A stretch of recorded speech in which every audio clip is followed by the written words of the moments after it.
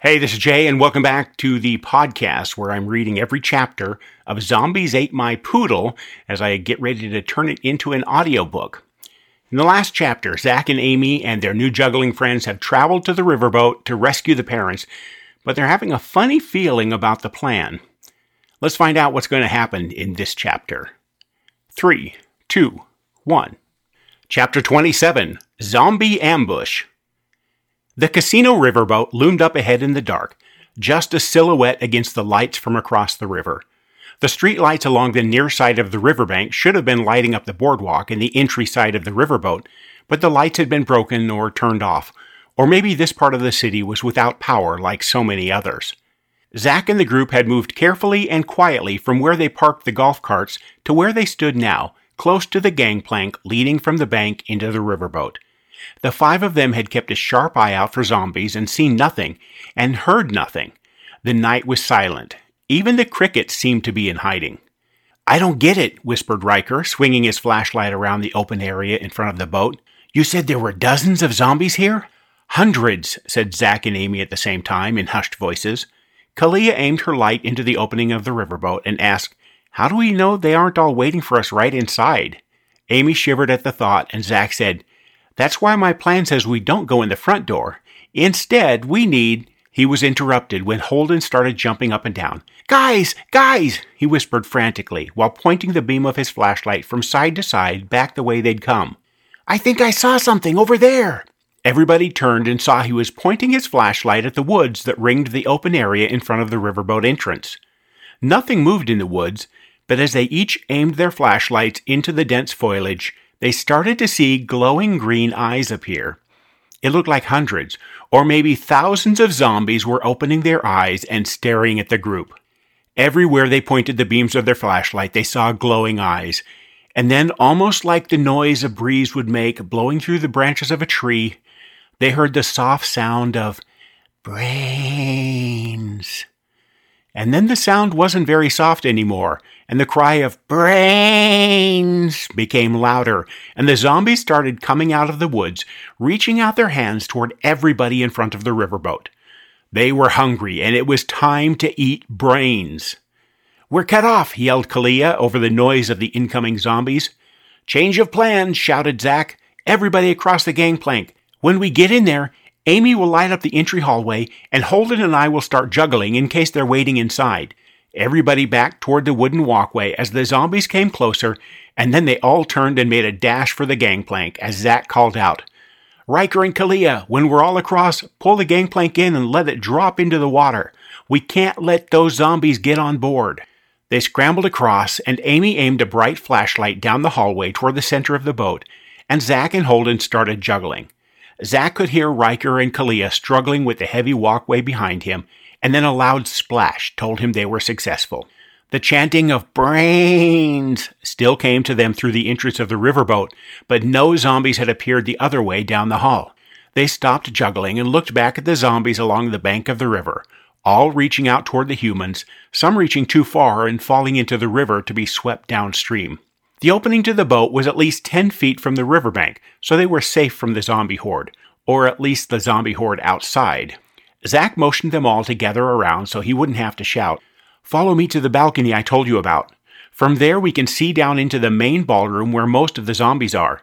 Keep your flashlights low, but be ready to use them to light up an area in case we have to bamboozle a bunch of them."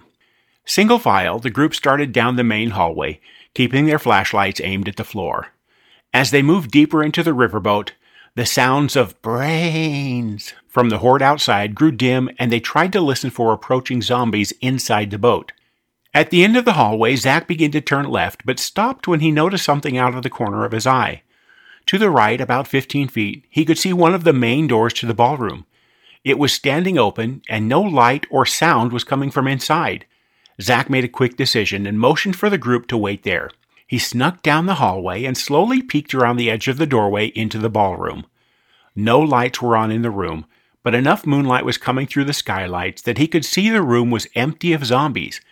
There were barrels, buckets, and other debris, but no zombies. He waved his flashlight at the others, and they joined him at the doorway. "I think all of them are gone," Zach whispered, and Riker peered into the ballroom. This is not going according to plan so far. Let's start here and keep looking until we know if there are any zombies here at all." The group entered the ballroom quietly, taking care to step around the trash and anything else that would make noise. They looked in barrels and crates and the coat check rooms off the ballroom and found nothing. Gathering in the center of the ballroom, Scarlet whispered, "Nothing here, but this is only one part of the boat. We need to keep searching." Zach nodded. "Yeah, why don't we start at the—" Lights flashed on throughout the ballroom, blinding Zach and the others, causing a moment of panic. "What's happening? Everybody stay together. I can't see." Gradually, their eyes adjusted to the light, and while they expected to see themselves surrounded by zombies, the grand ballroom was still empty. "Zach!"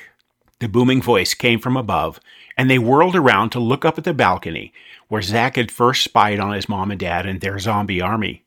This time, his parents and 2 other zombies stood on the balcony looking down on the group. "Join us, Zach," said his zombie mom, "and become prince of the zombies. Then your friends can go." "Yes, son. Listen to your mother. Come, let us crunch your head and eat just a little bit of your brains." The other zombies leaned forward and said, "Brains." "Come on, sweetie. We'll only eat a little bit of your brains." "Brains. We'll be one big happy family again." Zach's mind was in a whirl. Here was a chance to get back together with his parents, but he couldn't trust the zombies to keep their word and let the others go. Besides, he hated the idea of himself becoming a zombie and eating brains. That was just disgusting. "No, Mom and Dad, I think I like our odds. It's 5 against 4, and we have a secret weapon," said Zach, trying to make his voice sound as firm as possible. Not 4,000, said his father, pointing toward the bank of the river where his zombie army waited. Then he turned to the other 2 zombies and said, "Tell them, pull ropes, get closer. Come eat brains." "Brains," said the 2 zombies, and then shuffled towards the passageway that led to the entrance. "What?" muttered Riker. Amy whirled toward Zach. "The zombie army's going to pull on the ropes holding the riverboat to the shore and get it close enough for them to come aboard." Zach shouted, "Plan B!" Everybody in the group started running for an exit. Okay, that's it for Chapter 27. Well, Plan A didn't work out. Zach's mom and dad were waiting with a zombie ambush because they are hungry for more brains. Remember, you can get a copy of the complete Zombies Ate My Poodle book at Amazon or Apple Books. And don't worry, I'll remind you at least 4 more times, just in case you forget. See you for the next episode, where we find out if Plan B will save Zach and his crew and allow them to cure his parents.